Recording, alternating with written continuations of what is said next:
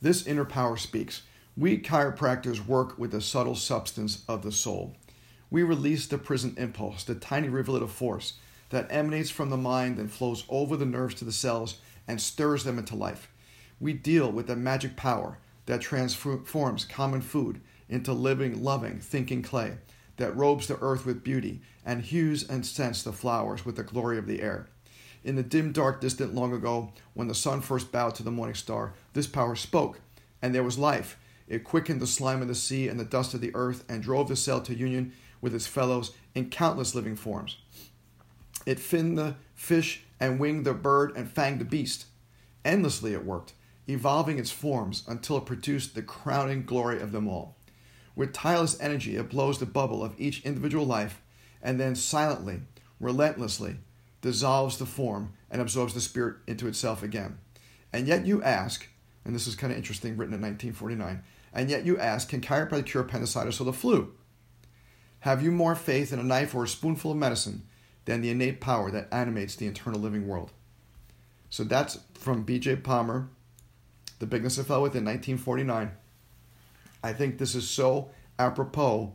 I especially love that second to last line right over here is, let me click this thing in. Can chiropractic cure appendicitis or the flu, right? Chiropractic is not about curing anything. Chiropractic isn't about treating anything.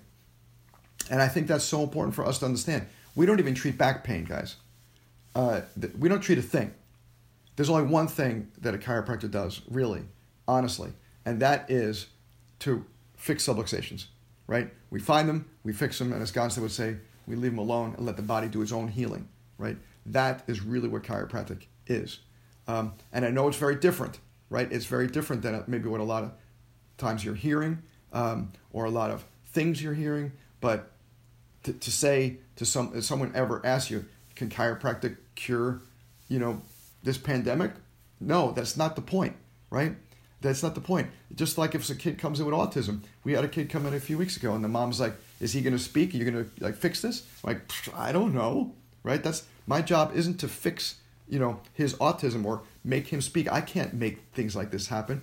But what I can do is I can make sure that he doesn't have any subluxations. And that will give him the best chance to be the best person he or she or whatever can be, right? That's what I want. I want that person to be the best they can be. So to illustrate this and to talk about this some more, I'm going to share something else with you that I think you're going to find interesting. And that's my office during the time of this coronavirus. I want to give you a tour.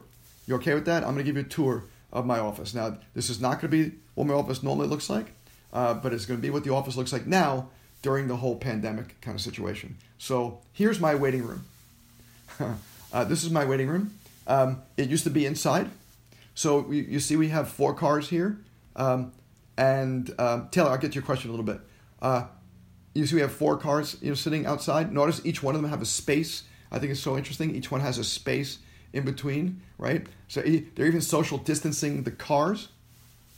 But this is what my waiting room looks like. Normally, let's say each car has like 4 people in it, a mom and 3 kids or something like that. So that's 12, 16. So normally these 16 people, right? These 16 people would normally be in my office, sitting in some of them getting adjusted, some of them sitting in some of the chairs, milling around.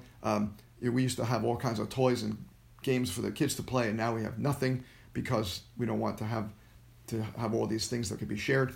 So it is astonishing that this is now, my waiting room, right? So I think that it's amazing to see a parking lot, as a waiting room. And then here's me adjusting a baby. And I want you to notice, and I think this is very important, I am wearing a mask and I'm wearing gloves, right? And a lot of people will say to me, well, why are you wearing a mask and gloves? Are you concerned about blah, blah? I have, especially some people have been very upset about me wearing masks and gloves. I'm wearing a mask and gloves because I have a lot of kids with a lot of autoimmune issues.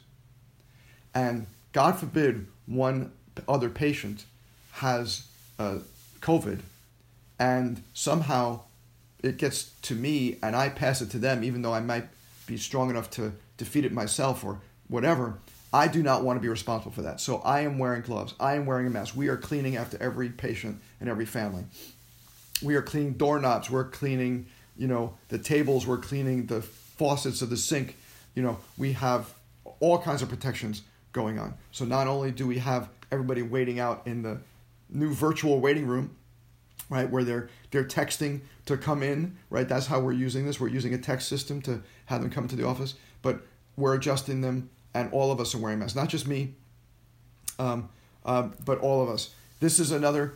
I'm doing a lot of adjustments outside. I have several patients whose autoimmune issues are so significant that they're afraid to come into the office. So I have done exams outside. Matter of fact, we just had a mom asked me last night who was pregnant, and she said, I want to bring my babies in, but how do I do it during this time? I said, she said, I don't want to bring them in the office. I said, that's okay. I'll see them outside the office.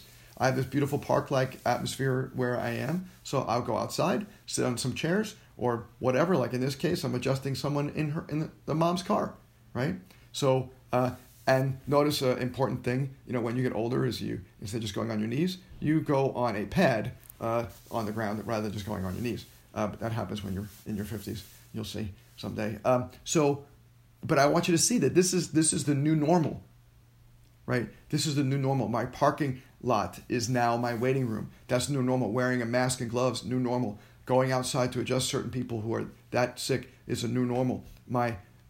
This is graduation. This is graduation a few weeks ago. One of my interns, actually 3 of them were graduating, but only one of them can make it. So we had a little graduation ceremony. I posted it on Facebook. It's actually quite funny.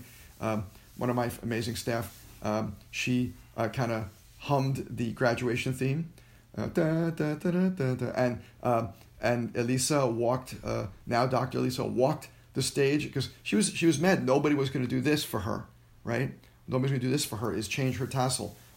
So she walked the stage in front of our office, and that's how she graduated. So this is the new norm, right? And instead of hugging or whatever, we have the Corona 5 handshakes, right? And this is the Corona hug. So we're just adapting. Everything is different. This is the new normal. Here's my new interns. So you can see everybody's wearing gloves and masks. Once again, why? Because we are trying to protect our patients, right? And we want our patients to know we're trying to protect them. And they are very appreciative of this. Now, understand, there's no judgment. So someone said to me, well, the chiropractor that I'm, working for isn't wearing masks and gloves and stuff and isn't doing all this. Well, that's fine. Whatever. There's no judgment. Everybody's got their own thing, and I'm totally cool with it. But I'm doing this because of the kind of kids that we see, because of the kind of patients that we see with a lot of autoimmune issues. And I do not want those kids, we had multiple kids with PANDAS. We'll talk about this later in the quarter, but pediatric autoimmune neuropsychiatric disorder associated with strep. We have a lot of kids with PANDAS, with Lyme disease, which we'll talk about later. So there's a lot. Thank you, Latoya. So we're really trying to take care of these kids to make sure, because I'll tell you, a kid with PANDAS or kid with Lyme, they get sick. They don't just have the sickness that they have to deal with. They will get worse, right? They will have flare-ups of other things, of other brain-related things. So we really have to think about the kind of patients that we're seeing. So there's no judgment, right? Whatever someone wants to do is totally fine. So there's nothing. Thank you, John. To me, everybody has to do what's right for them, and this is what's right for us and right for my interns. And this is what we're doing now is we're doing Zoom with a lot of patients. We have a lot of patients who cannot get out of the house because they're so sick or so ill. Kids, so what we're doing is we're Zooming, right? It's amazing. So right now you can see I'm working on primitive reflexes with a child, and I'm talking to the mom, and I said, get out, a paintbrush or a pencil eraser, and let's test primitive reflexes of your kid, because we want to make sure that their kid is at 100% as possible, because they all want to come. They're all saying, Doc, we want to be there. We just can't get there, right? We're afraid to come out, etc. And I'm like, that's okay. Don't worry.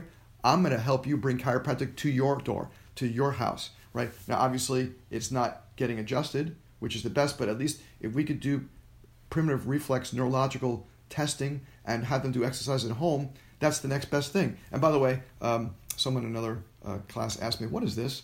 And this is a dinosaur vertebra right over there. It's a 200 million year old dinosaur vertebra. I'll have to show it to you guys. Maybe take a picture of it. And the cool thing is that the dinosaur vertebra kind of looks like these vertebrae here, the human vertebra, even though it's 200 million years old, so it's kind of cool.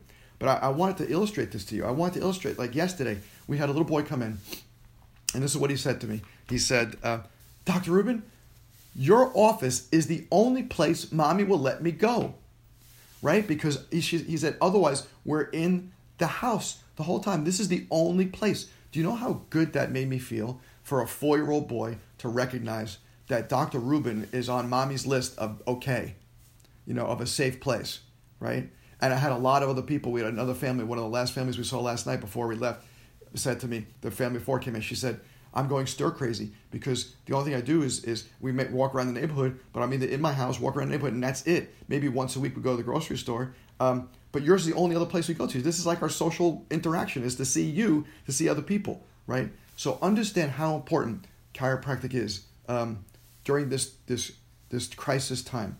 I want you guys to get that because to me it means so much, right? When B.J. Palmer was talking about this inner power speaks, right? What we're doing speaks, right? What we're doing speaks so loudly, right?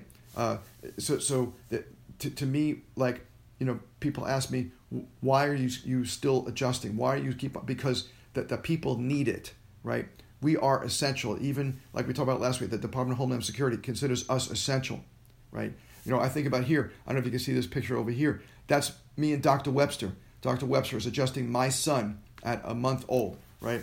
Dr. Webster, I wonder what he would be thinking now. Jeannie Ohm, who unfortunately passed away last year, what would she be thinking right now? She'd be thinking we have to adjust the people, right? We have to take care of the people because they are our most important assets, right? But we have to do it the right way. So we wear masks, we wear gloves, our waiting room's outside, we text them to allow them to come in, right? We just modify. We change what we do, but we still deliver the goods, right? And we still got to get rid of subluxations. Subluxations don't wait until after COVID is done. Subluxations are happening now, and I want to make sure that my patients are experiencing the best that they possibly, can be during this crisis time. Cool. So, any questions? Any questions? There was a couple of hands that went up. Taylor, do you have a question? Taylor, you can either chat it or you can chat it or you can say something. Or okay, no questions. Fine. So then let's go to the next thing here. As I promised you. Hold on, let me start the recording.